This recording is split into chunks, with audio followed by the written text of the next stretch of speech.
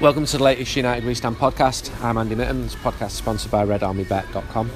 Check our website out for the latest odds and offers. We've got a special guest today, which is Tony Coton, the former goalkeeper with a huge number of games, well over 500 games in the Football League and the Premier League for Birmingham City, Hereford United, Watford, Manchester City, Manchester United played at, Sunderland, and he also played for England B. Tony is from Tamworth originally, but he lives in the northwest now, and he's currently Aston Villa's head of recruitment. And we've got him on the podcast because, as United We Stand readers may have seen, he's done a book, he's done his autobiography, There to be Shot At. There's some brilliant stories in there about Manchester United, about his life as a goalkeeper, and it covers some pretty heavy subjects as well, like depression, but he had a really good career. And I can remember Tony signing in '96, and he'll correct me if I'm wrong on any of this, as we sit in Birch services on the M62 before him going up to watch Sunderland against Bristol City and me going to watch Manchester United to Tottenham. I think he was the only signing in the double winning season in '96. 500,000, Tony, is that right? I think it was 400,000, Andy, to be honest. I stand corrected as well, because I don't know whether I was the only signing. I think I was the only signing in January when I made the move. I think all your facts that you've just said were correct. So you've done a book? Apart from Hereford, I only played in the reserves at Hereford, like Man United. I've done a book.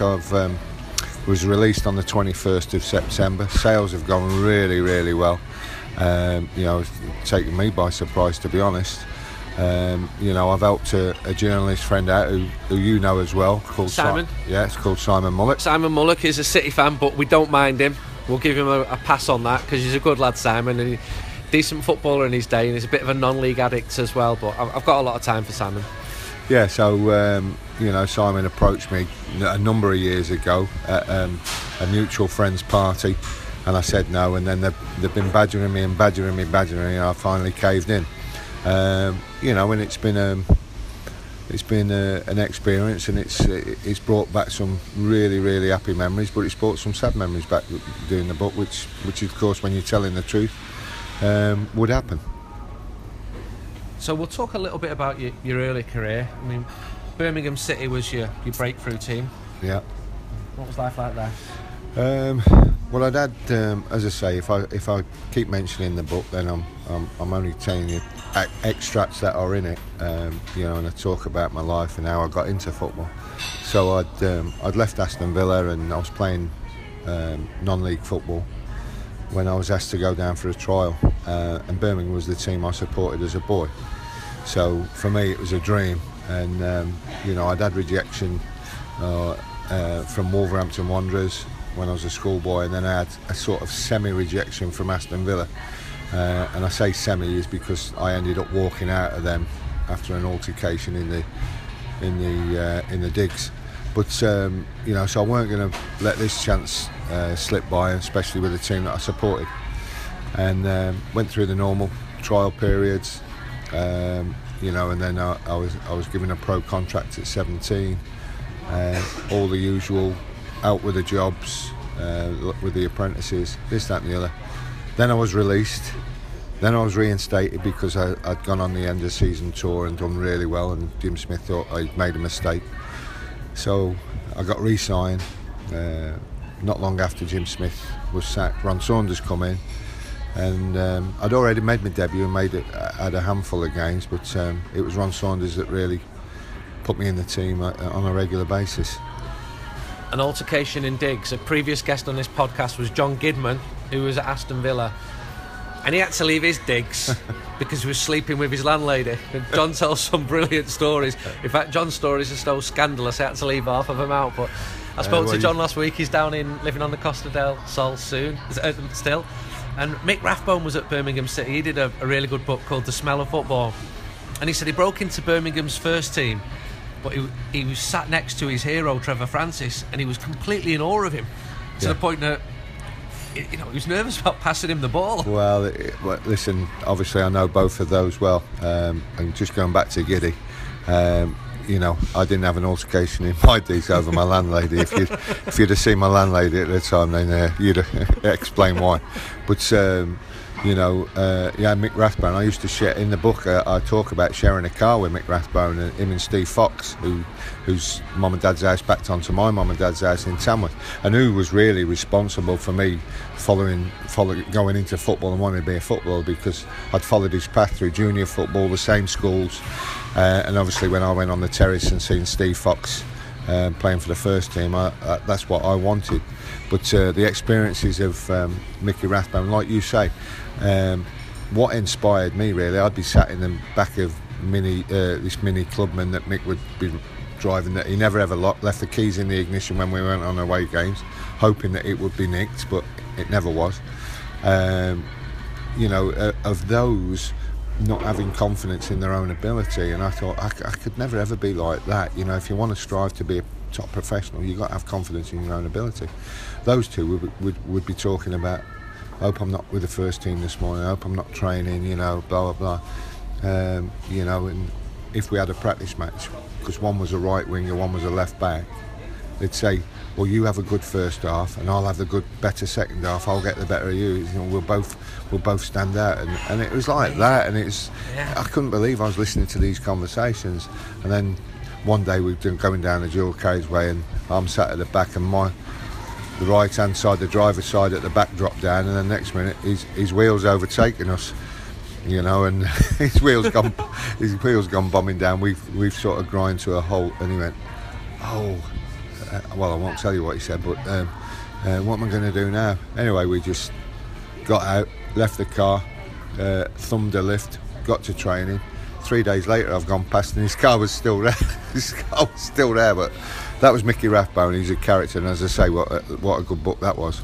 The book's called The Smell of Football, and Mick's agreed to come on this podcast, so I should catch up with him sooner rather than later. And he's not played at United, but he has had a lot of connections with United. But he left Birmingham City, went to Blackburn Rovers, broke into the first team. For the first time in his life was thinking, I am the man. So he'd go and celebrate after each training session with 4 or 5 pints. Then he'd play a bit of snooker. Then he'd have a little sleep. Then he'd go back to the pub for another 3 or 4 pints. And then he'd finish off the day. This was every day. By going to the chippy and having pudding, chips, peas, gravy and a barm cake. And after 6 weeks he was wondering why he'd been dropped from the first team. Yeah, I don't think we had dietitians in them days, it was listen, it was commonplace. It was in the late 70s, early 80s, even into early 90s really. Sports science hadn't even been introduced. I was at Man City in the first team and we hadn't got a gym, so let alone a masseur or anything like that. You had one physio that did everything, so yes, certainly not. I even remember at Watford, we used to finish training when I was at Watford, and there'd be 4 or 5 of us: Tim Sherwood, Ewan Roberts, myself. And we'd go into the local cafe after training, and I always remember it because Tim used to order the same thing: corned beef, chips and egg. We were in the first division, the Premier League as it is now, and we're having corned beef, chips and egg. I mean, if we were to do that now, you'd get frowned upon, but that was the way it was, and I can understand Mick, he might have slightly exaggerated with the 4 pints. I've seen him with 4 pints in him. You mentioned Watford then. I saw a picture of you on Twitter when I was researching this with Watford fans. You seem extremely popular among Watford fans. What was your high point in your time at Vicarage Road? Well, obviously winning the Player of the Year 3 times, being inducted into their Hall of Fame second behind, there's only one person that could, if there's any going to be behind anyone, it was Luther Blissett, because he is Mr. Watford. So to be inducted second was a major privilege to me. I had 6 wonderful years there. So the highlight really, there were some low points, missing the semi-final with a broken thumb, broke that the day before. in training. But the high points really was, I suppose, is I felt that it was probably the best time of my career in terms of playing wise. And I was there 24 to 30 years of age, and I think the Watford fans saw the best of Tony Coton. I feel that was my best time. There was a lot of high points. Graham got me away in 1984 from the environment I was in. I'd been in a couple of scrapes off the field, so it was it was a... What type of scrapes? Well, I'd had a couple of barroom balls and brawls. Sorry, balls. Did I say that? Brawls. Never ever caused a fight in my life. Never looked for trouble. Never ever. It just seemed that the town I was from, Tamworth, I was like the famous one, and this, that, and the other. And people will tell you that people used to sort of badmouth you, jealousy, whatever, come what it was. And my mates say, well, you've never ever met him, so how can you say these things? He's this, he's that, he's that. Is that not a very English thing, especially in the north of England? We love to knock people down when we're doing well, don't we? You know what I mean? So I was from this town, and I'd probably say that I'm not being big-headed, but half the town who knew me, liked me, loved me. The other town who didn't, the other side didn't. Always wanted to have a pop. And then when you're playing for Birmingham, and you've got half Birmingham, half Villa, a little bit of Wolves and West Brom thrown into the town as well. People were there to have a go. Hence the title that we came up with. Tina Mullett come up with it. Simon's wife. Once, obviously being a goalkeeper, so that. But then the off the field, people coming and having a pop at me, and I was there to be shot at, which is the title of the book. So. Unfortunately, I remember my dad's advice when I went to the big school. He said, don't run away, stand up to the bullies, this, that and the other. And I've carried that all through my life. And, Kenny Rogers sings about a song when you got to walk away when you're a man, turn the other cheek. I could never do that. Hence, I seem to get the better of people, and then your reputation got sort of around the town, and then it was Dorman mainly that I'd always try and have a pop, so I was always fighting with Dorman. So there's not as many as made out, but that's how it happened. And but Graham Taylor took you out of that environment. He took me out Football of it. Became your focus. So from 1984, I've never really had an argument. I've been in trouble. I've never had a parking fine or anything. I've been the model professional, and I just needed to get away from that environment, really. And then your next move was to Manchester City for £1 million. You're the most expensive goalkeeper. I saw your home debut, not because I'm a blue. No, honestly, I'm not a blue. My GCSE geography project, I did it on the sphere of influences of football teams in Greater Manchester, where they attract the fans from. And I wrote a letter to every football league club in Manchester asking if I could come to a game, and only 2 responded: Oldham Athletic and Manchester City. So I saw your debut. I saw a game, I think it was QPR 1990, 23,000 people there at Main Road. Is that a Monday? Not the Monday night one. No, it wasn't. It wasn't the Sky Sports one. It was very, very early on in your career, if not your debut. But I think my debut for City was, I know my City for debut. My debut for City was away at Tottenham. Okay, yeah, it might be your home or very early on. And then I think my next one was at home to Everton. Yes, that was it. And we won 1-0. That was it, 1-0. Yeah. Clive Allen? You've got a better memory than me. Yeah.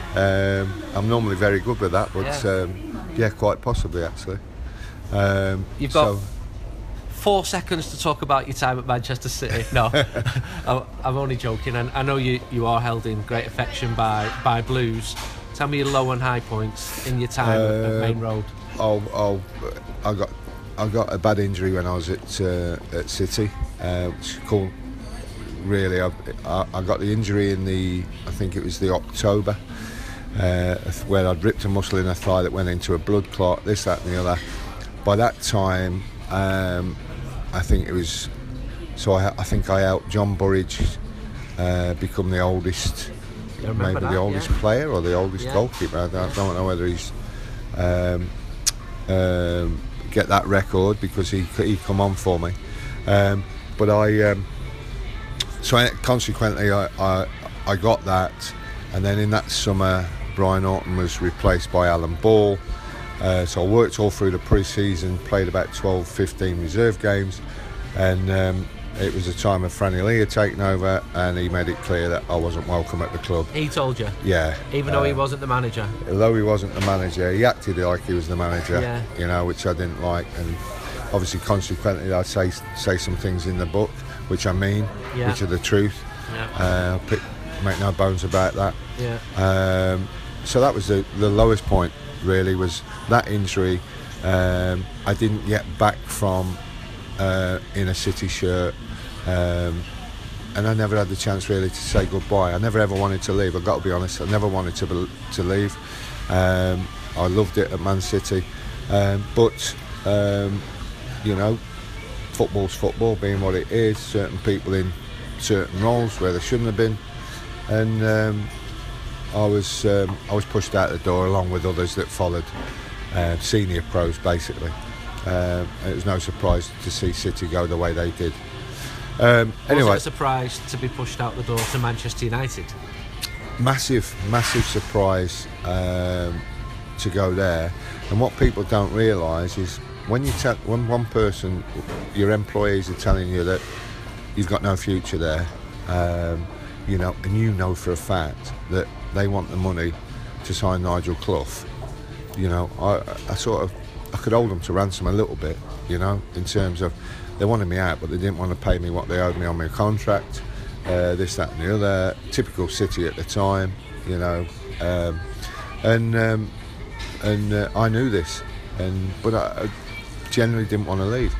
And then all of a sudden, I'm moving house, and I'm driving over Barton Bridge, and I think car phones or mobile phones had just been introduced, this, that and the other, and I was lucky enough to have one, and I was moving from South Manchester to Bolton, where my wife's from.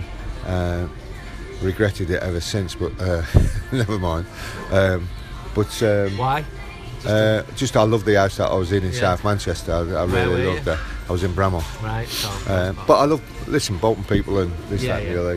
In fact, just as we're talking now, we're moving again out into the country, so I'm looking forward to that. And I just got a total call out the blue from Julie McCrindle, the manager's secretary, and said, "We've accepted a bid from Man United. You're free to go and speak to them." I nearly went over the side of Barton Bridge, and I what? And I couldn't wait to get to the house that we're moving into, and the removals were there and all that. I set my wife to one side and I said, "Just had a phone call from Man United." What?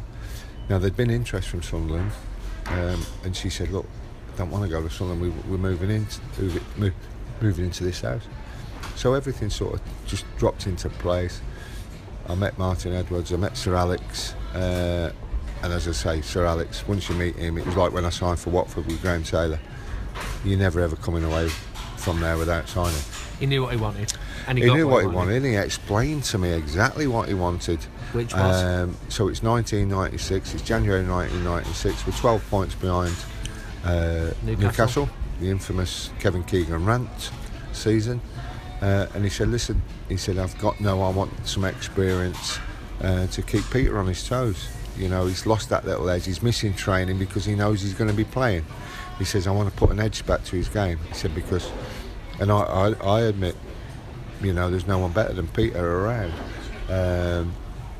Although I got voted goalkeeper of the year a few times ahead of him, but for me, Peter was magnificent. What was his first reaction when you met him? He welcomed me. Yeah. But he's a confident bloke and like bordering on arrogance, really, isn't he? Yeah. Which you need to play the position anyway. Yeah. And he was fine. He was great with me. Great. what he was saying behind my back, I don't know, but Yeah. I don't think anything. I think what you see with Pete is what you get. Yeah. And he was fine. We trained together, and you know, he anything I needed, any help, or explained how it worked, he was great. And I did what it said on the tin and what he bought me for.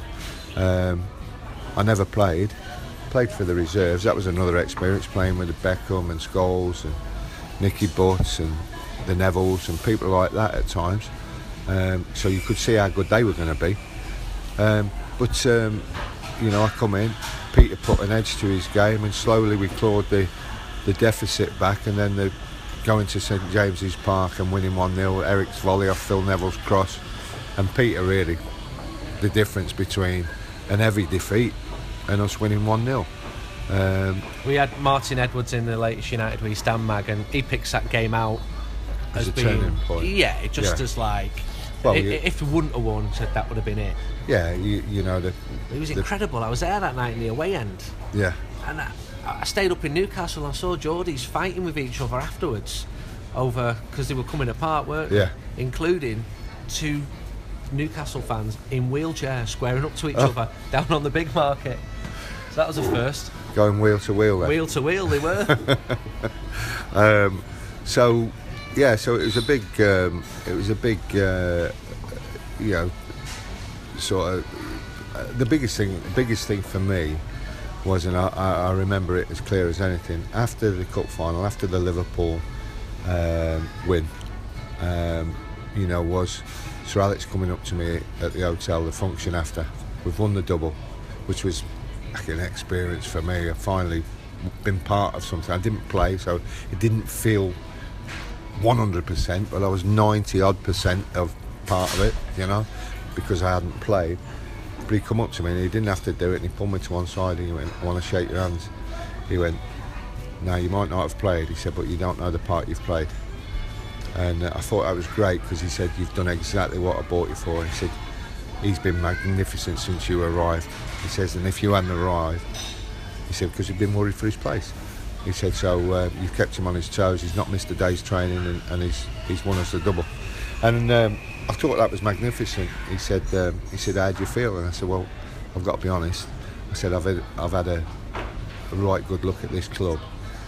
How you do things? Do you do things different in training? This, that, and the other? No. What makes you successful? You got the better players. Everything was simple. It was that simple. They had better players. And What they was had, training like? Because I spoken to most of the players you played with, and they talk about how training was played at such an intense level. At times when he demanded it, the manager, and then when because they were involved in a lot of things. Obviously, cup that year was the cup. We got to the final, won the final. Eric's goal. Eric's against goal. Liverpool. Yeah, the white suits. Yeah. Jinx. What was Eric like? Well, you're obviously asking me as a person, not as a player, because we all know what he was like as a player. But as a person, he was quiet, to the point where it was chalk and cheese with Eric. Off the field, he was a little bit introvert, very quiet. Used to sit on the bus and stare out the window or read. You know, certainly a team player. Socially, he'd be involved, and he'd be there if there was, you know, a bit of team spirit needed, and we'd go out for a drink or whatever. Eric would be there. But come preparing for the game and in and around the training ground, very sociable, polite, but a little bit introvert. Then come match day, you know, he was the extrovert when he come out and showed everybody what he was about. You know, he was magnificent. So going back, the cup final, the manager said that to me, and I said, "Look," I said, "Boss, I haven't got many years left. I think I need to finish this career of mine." I said, "I've missed a year, more or less, with the injury at Man City in the latter stages, and then coming here, I've missed almost a season. I want to finish my career playing." Zola had come into the Premier League, Ruud Gullit and foreigners. and I just wanted to finish my leave. And he said, go away on holiday, enjoy it, he says, and we'll discuss it when you come back. And when I got back, the answer machine was on. TC said, we've had some offers, you're free to speak to these people, I've given them your number. Obviously one was Peter Reid, the other one was Mark McGee at Wolves. And I thought, better the devil you know. Both were offering me the same terms. Both were offering me a joint player coaching role. Whatever Sunderland offered, Mark McGee and Wolves matched. But in the end, I just thought, better the devil you know in Peter Reid. And I ended up going to Sunderland. You would come back to Old Trafford as the goalkeeping coach for a decade, no? From it was 97. Yeah, I come really just before the treble, really, and it was just I'd seen I was at Sunderland, and I'd had my broken leg, so that wanting to get back in, leaving Man United and wanting to get back playing didn't work out really, because 10 games into my Sunderland career I ended up breaking my leg and had 5 fractures, this, that and the other, and I couldn't get back from it. I was 36 years of age. So then I took the reserves team, we won the league, this, that and the other. Then I had a contractual legal dispute with the club and I was put on gardening leave. And it was during that gardening leave, I bumped into Sir Alex at a game. He said, "What's your plans?" I said, "We got to move back. We want to move back to Manchester area. This, that, and the other." He said, "Well, next time you're in the area, come and see me." We appreciate the support of our sponsors, which help keep this podcast free for you to enjoy. Harry's is a razor company. It's based in the United States. They've got over 3 million regular subscribers to their blades, and they're offering United We Stand listeners a trial set for only £2.95. It should be £11.50. If you go to harrys.com/United, you can claim your trial set. It'll be delivered to your door. I've received one. I've used it. I liked it. It's a decent shave. You get shaving gel. It's all very nicely packaged, and you get razors with 5 blades at a very decent price, especially compared with other 5-blade razors. And how they did that, Harry's bought a factory in Germany with over 100 years of blade making experience, and they thought that by controlling the entire blade making process and selling over the internet, they could keep the cost down, give you a high quality shave at a better price. So if you go to harrys.com/United, and then for £2.95 you'll get a weighted ergonomic razor handle. You get the blades, the shave gel, a travel blade cover as well. And you can subscribe. You can have them delivered to you as frequently or as infrequently as you like, or you can just buy them outright if you want to do it. I suggest you just try it, see if you like it, and take it from there. I said, I'm back tomorrow. I'd said it like that. I wasn't. I just said, I'm back tomorrow. It's my mother-in-law's birthday. We're down to see her. Come in and see me at the Cliff. So I went straight in. Blah, blah, blah. I've never had a full-time goalie coach, but I know how well you get on with people. You've been here. You've seen it. He went, it'd be something that I'm really interested. That's the way it's going. And I did. And I went in for a week, and Brian Kidd come and stood and watched my coaching. Dave Bushell come and watched it. Sir Alex come and watched it. This, that and the other. Fortunately for me, I was accepted in that career path. We should get Dave Bushell on there, because he's a great lad, Dave. He's, as well as being a long-time stalwart at Manchester United, he supports Trafford Football Club, his local club, but he's a real character. I think he's 70 now. Yeah, he's still. I did a dinner with him earlier on this year. Jeez. He's still there, and I I think his daughter works at the she club. Does? Hayley. Yeah, in some capacity. He asked me to put him in touch with Diego Forlan recently. Oh yeah. So that was Hayley who got in touch from United for that. So you worked with several goalkeepers at United as a goalkeeping coach. You had the last bit of Peter before he went off to Lisbon. Yeah. Small matter of winning the treble. Yes. Which was obviously an unbelievable experience. And people ask me, you know, what stands out from that treble winning year, and I would probably say two major things that stood out was, so we win the league with Coley. It was the league first, then the FA Cup, and then the Champions League, wasn't it? Coley's goal against Tottenham. Where he's lobbed the keeper, he brought it down. Gary Neville's pass, I think it was, he's brought it down and jiggled about with it and then lobbed the keeper. So we've won the league against Tottenham. And I remember Danny McGregor, who was the commercial manager, if you well know, walking into the changing rooms as we were celebrating it. And he's got a Man United shirt on, and as he's turned to walk out, he's got 1 down, 2 to go written on the back of the shirt. And a couple of the players looked at it and went like that. Like what? As if that shouldn't. Yeah, you tempting fate. Getting a bit carried away. Type of things. But Danny believed that that's what was going to happen. So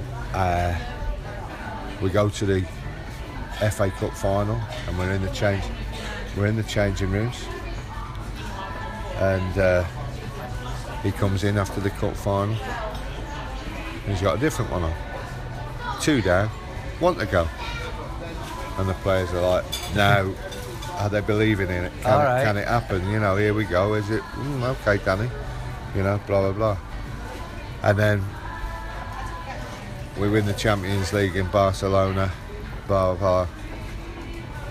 In he walks, all free, job done.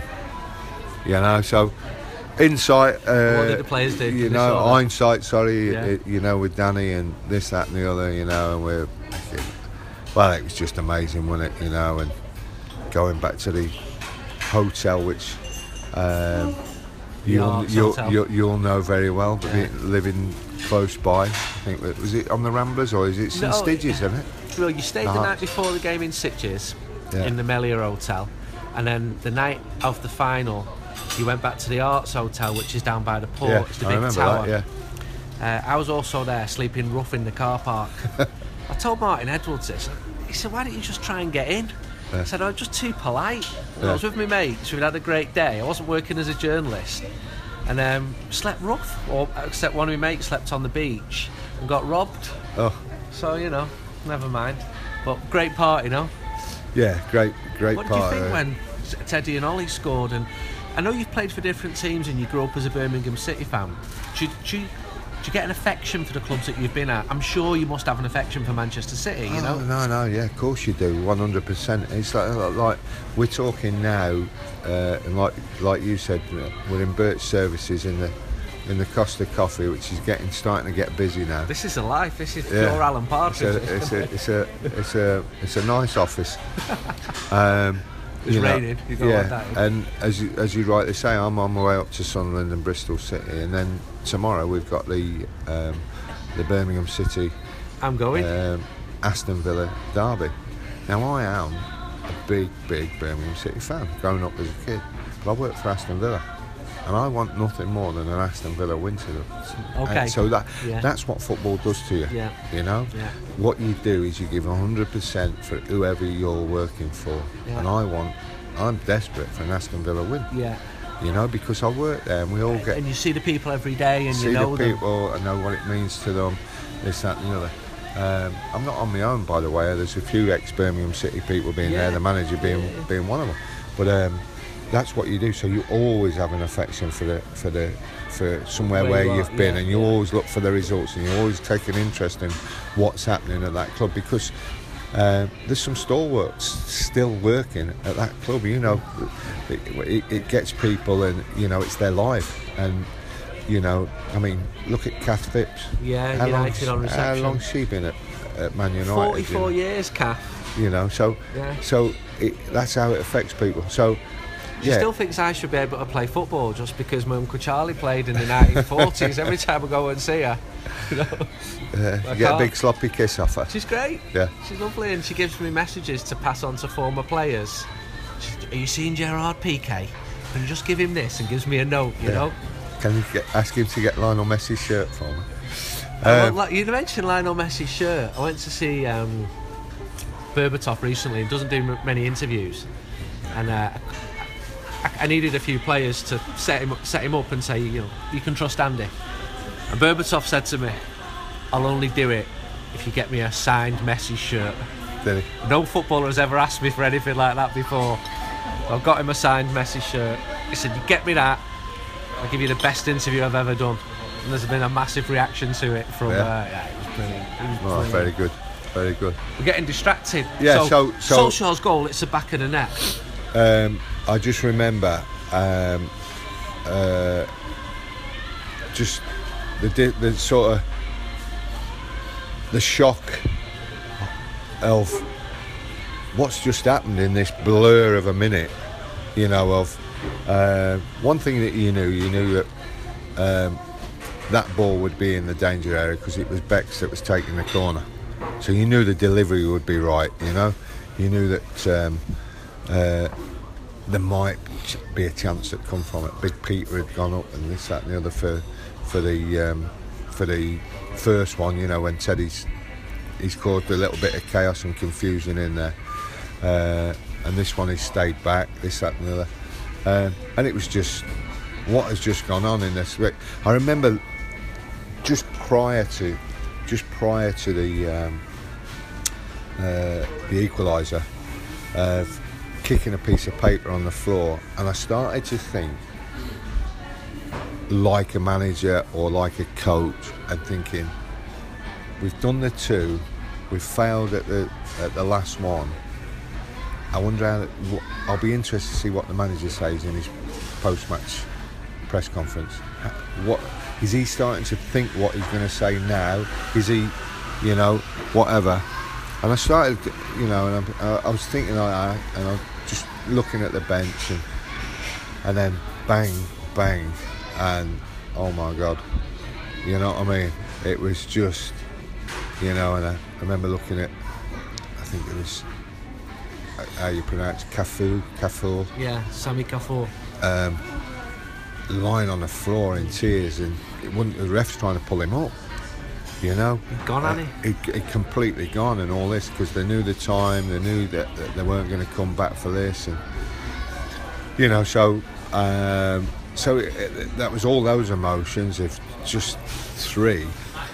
Then we had obviously the function of you just said, and then the second thing that stands out from that was the open top bus coming back to Manchester was absolutely incredible. The hairs on my neck are sticking up now just thinking of it. I mean, just turning into Deansgate was just unbelievable. As far as you could see, you could just see bodies, heads, hanging off buildings, up lampposts. Any vantage point a fan could get was there, and just how long it took us. The police had estimated a time for us to get to the Manchester Arena, and then so we were free to really depart from the arena, and organise your way from there. And I think we were well behind schedule because just the masses of crowds. So from that point of view, they're the two things that really stick out, was the emotion of the actual final, and then the homecoming was really unbelievable.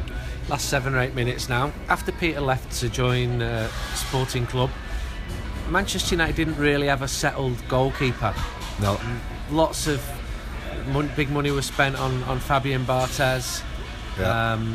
Mark Bosnich played. Tim Howard. It wasn't really until Edwin van der Sar came, who you recommended. Yeah. Because you got a little tip off at Fulham, didn't you? And you explain that in the book in great detail, and it's very interesting and worth reading. Why do you think so many players struggled. I can remember vividly going Players into or goalkeepers? Going to interview Ray van der Houw, maybe 2001, and into Carrington, and saying, should we sit down and do it here? And he looked at Mark Bosnich and said, I'm not doing it in view of him. I thought, that is a relationship that has completely broken down here. I don't think Bozzy had a relationship with anyone. Right.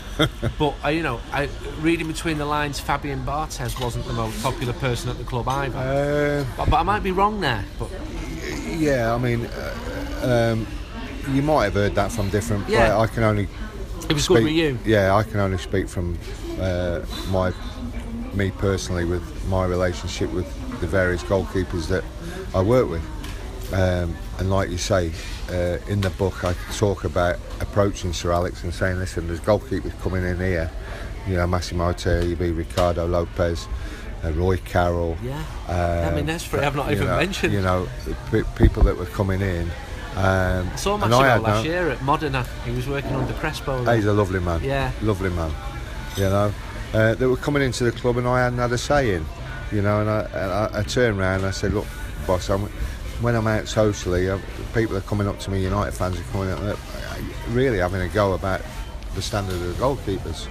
Now, this is not an hatchet job on any of those goalkeepers. What I wanted to say to the manager, and which I eventually did, was, if you bring in a goalkeeper, let me do the scouting on the goalkeeper. Let me recommend the goalkeeper, and then I can be accountable for it. And if it doesn't work out, then I'll pay the consequences, whatever. And he just turned around at me and he thought for a moment. He said, do you want a TC? Right. It's all yours. Fetch as a goalkeeper. So initially I'd brought Tim Howard over, but Tim was really coming over to be number two, to nurture and to bring through to eventually be number one. But he'd done that well in that pre-season, in the first pre-season in America, that the manager started him and United tried to sign Van der Sar. A few times. A few times. When he went to Juventus, it didn't happen. This, that, and the other. So I was aware of Edwin, and I was aware of sort of us trailing before. What I did feel was when Edwin was at Fulham, and whenever we'd played him or I'd watched Fulham or whatever, I thought Edwin, a bit like what the manager said in '96 with Peter, I thought there was no edge to his game a little bit. There was goals going in, and I'm thinking, a goalkeeper of your standard, Edwin, should be really, really saving that. But he didn't. But we knew what it was about. And it was just a chance meeting after the game. Goalie coach said to me, I asked him about him, like I did with every goalie coach around the country, what's he like to work with, getting as much information as you can. Is he punctual? Is he this? Is he, does he do the work? Does he do? And he said to me, look, he's really fit. He insists on working. He'll only have a day off when everybody else has a day off. This, that, and the other, blah, blah, blah.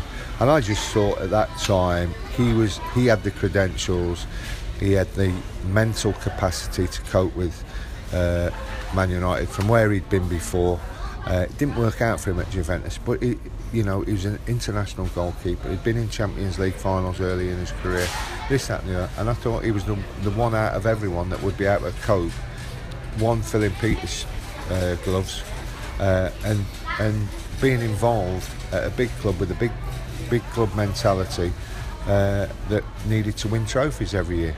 And so we got back on the train back to Manchester, and I said to the manager, I said, listen, there's a clause in his contract, you can get him for this, I think he's the one. The manager said, look, he said, he's 35.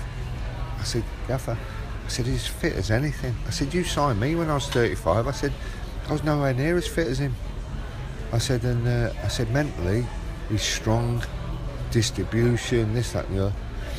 And I got a phone call. I was on holiday. I always remember. I was riding the bikes with the kids, and he just rang me up and he said, right, I've taken your advice. He said, you'll be working with Edwin van der Sar next season. And that's as simple as it was. And I put the phone down and said, right, That was it. I think United fans would like to thank you for that, because he was brilliant. Moving on now, and finally, what do you make of David De Gea as a goalkeeper? What does he do well?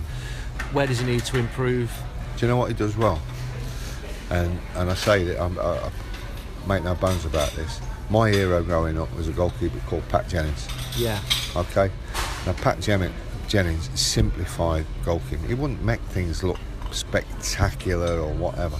But the one thing that Pat Jennings did, he saved shots with his feet. He stood up big, and it's about keeping the ball out of his net.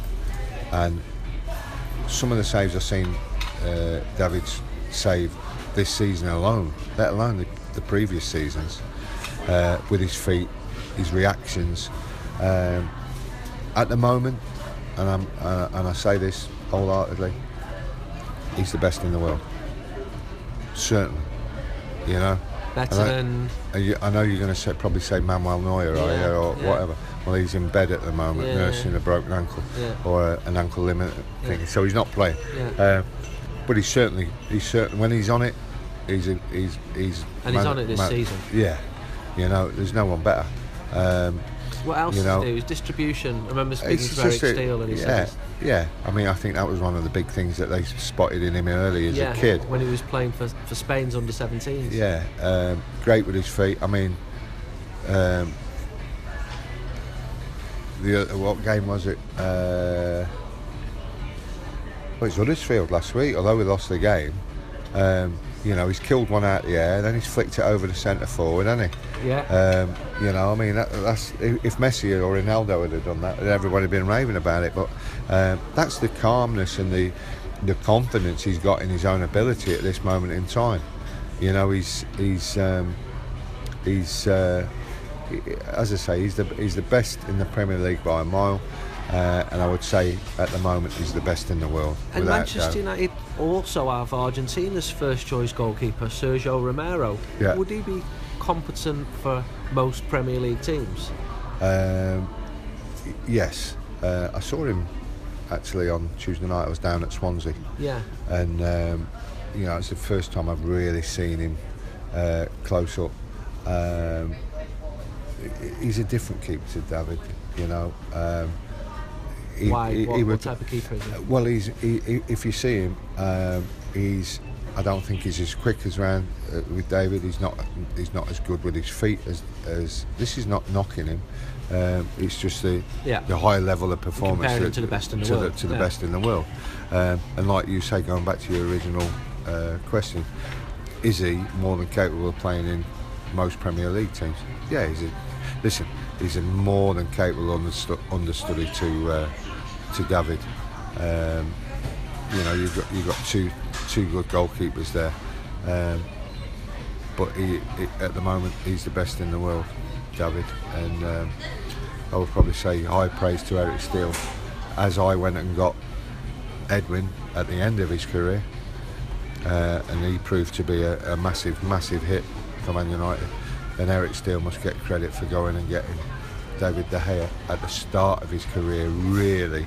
Although he was in the Atletico Madrid team at a very early age, Eric saw something in him to say he's going to be Man United's goalkeeper for a very long time, and he's been proven right. He called it right, didn't he? And he's, I think Eric's now back over living near Derby. Yeah, I'd speak to him on a regular basis, obviously, because I recommended Eric for my job when I had to quit with my knee. So we speak on a regular basis. He's back working for the FA. Yeah. You know, and St George's Park. Yeah. You know, and Rennie Moulenstein, who was there, he's going to India now with Berbatov and Wes Brown. So it's a lot of them players and coaches who are at Manchester United. They're still around, but that great team's been dismantled. We've both got games to go to. Your book. Yours is a lot nearer than mine. Yeah, well, tomorrow I'm travelling all around England. I'm going to the Birmingham Derby, and then Leicester against Everton, and then I'm at Burnley on Monday. They're to be shot at, published by De Coubertin. Do you know how to pronounce it? Go on. De Coubertin. Some brilliant stories there. I do thank you for your time, and wish you all the best for the future. Hopefully get Aston Villa back into the Premier League. Villa Park was an away game that a lot of United fans love. Not just because it was the venue You of so always many. Yeah, I mean the semi-final memories as Some well. great, But great performances Birmingham's a great there. city, and Villa Park's a great stadium. So Yeah, all the I best, agree. Tony. Thank you very much, Andy, and go out and get the book. So that's it from this podcast. It's International Weekend, so we won't be doing another podcast until Old Trafford next week. I'll be there for the Newcastle United home game. We will have a New United We stand out for that game as well. We're working on it at the moment. There's loads of decent material in there. I guarantee that when you read it, you'll find new things out about Manchester United. 44 pages. We've held the price for 9 years now. And if you want to subscribe, if you're outside the UK, there's probably never been a cheaper time to do it, especially with the weak pound. Go to our website, uwsonline.com. You can subscribe to the digital edition, which works out slightly cheaper, and you don't have to pay postage on that. Or you can get a printed edition. We've got subscribers now in 37 countries, I think, and we will be sending the mags out to you next Saturday as soon as we get them from the printers in Manchester. So watch out for the next issue of the fanzine, and we'll be joining you again after the Newcastle United home game for the next edition of the podcast. Thanks for listening. Thanks to Tony. Until next time, goodbye.